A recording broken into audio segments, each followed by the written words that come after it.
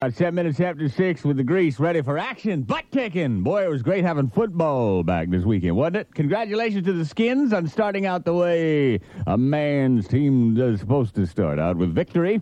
It was a great game, although I kept getting phone calls. Couldn't believe it. People were calling me during the football game. You know, I'm sitting there with little honey, and we had a six-pack, and we had some popcorn, and we had some Twinkies, and we had some Mallow Mars.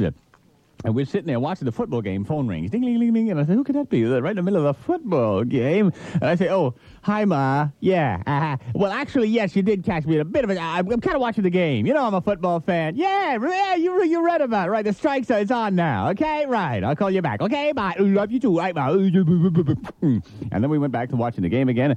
Well, you know, the phone rings again. It's a buddy of mine. Says, hey, you want to go out and get a couple of drinks? I said, hey, did you know the football game's on? I'm trying to watch. They're trying to see if they're going to go for this third down conversion in a football game. You know I'm a football, right. I don't go for drinks for the games, okay? By this time, I'm starting to get a little mad, you know?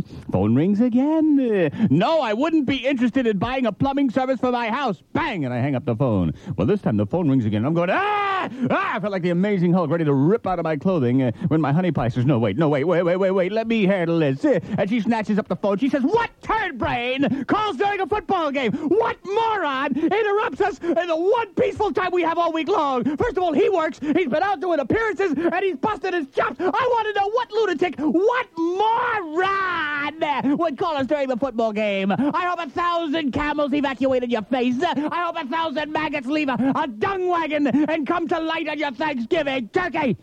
And then she paused for a second, and I heard her say, oh, yes, Reverend. We'd be delighted to have you for dinner on Thanksgiving. Yes, sir. Well, that's the Stones and Wild Horse.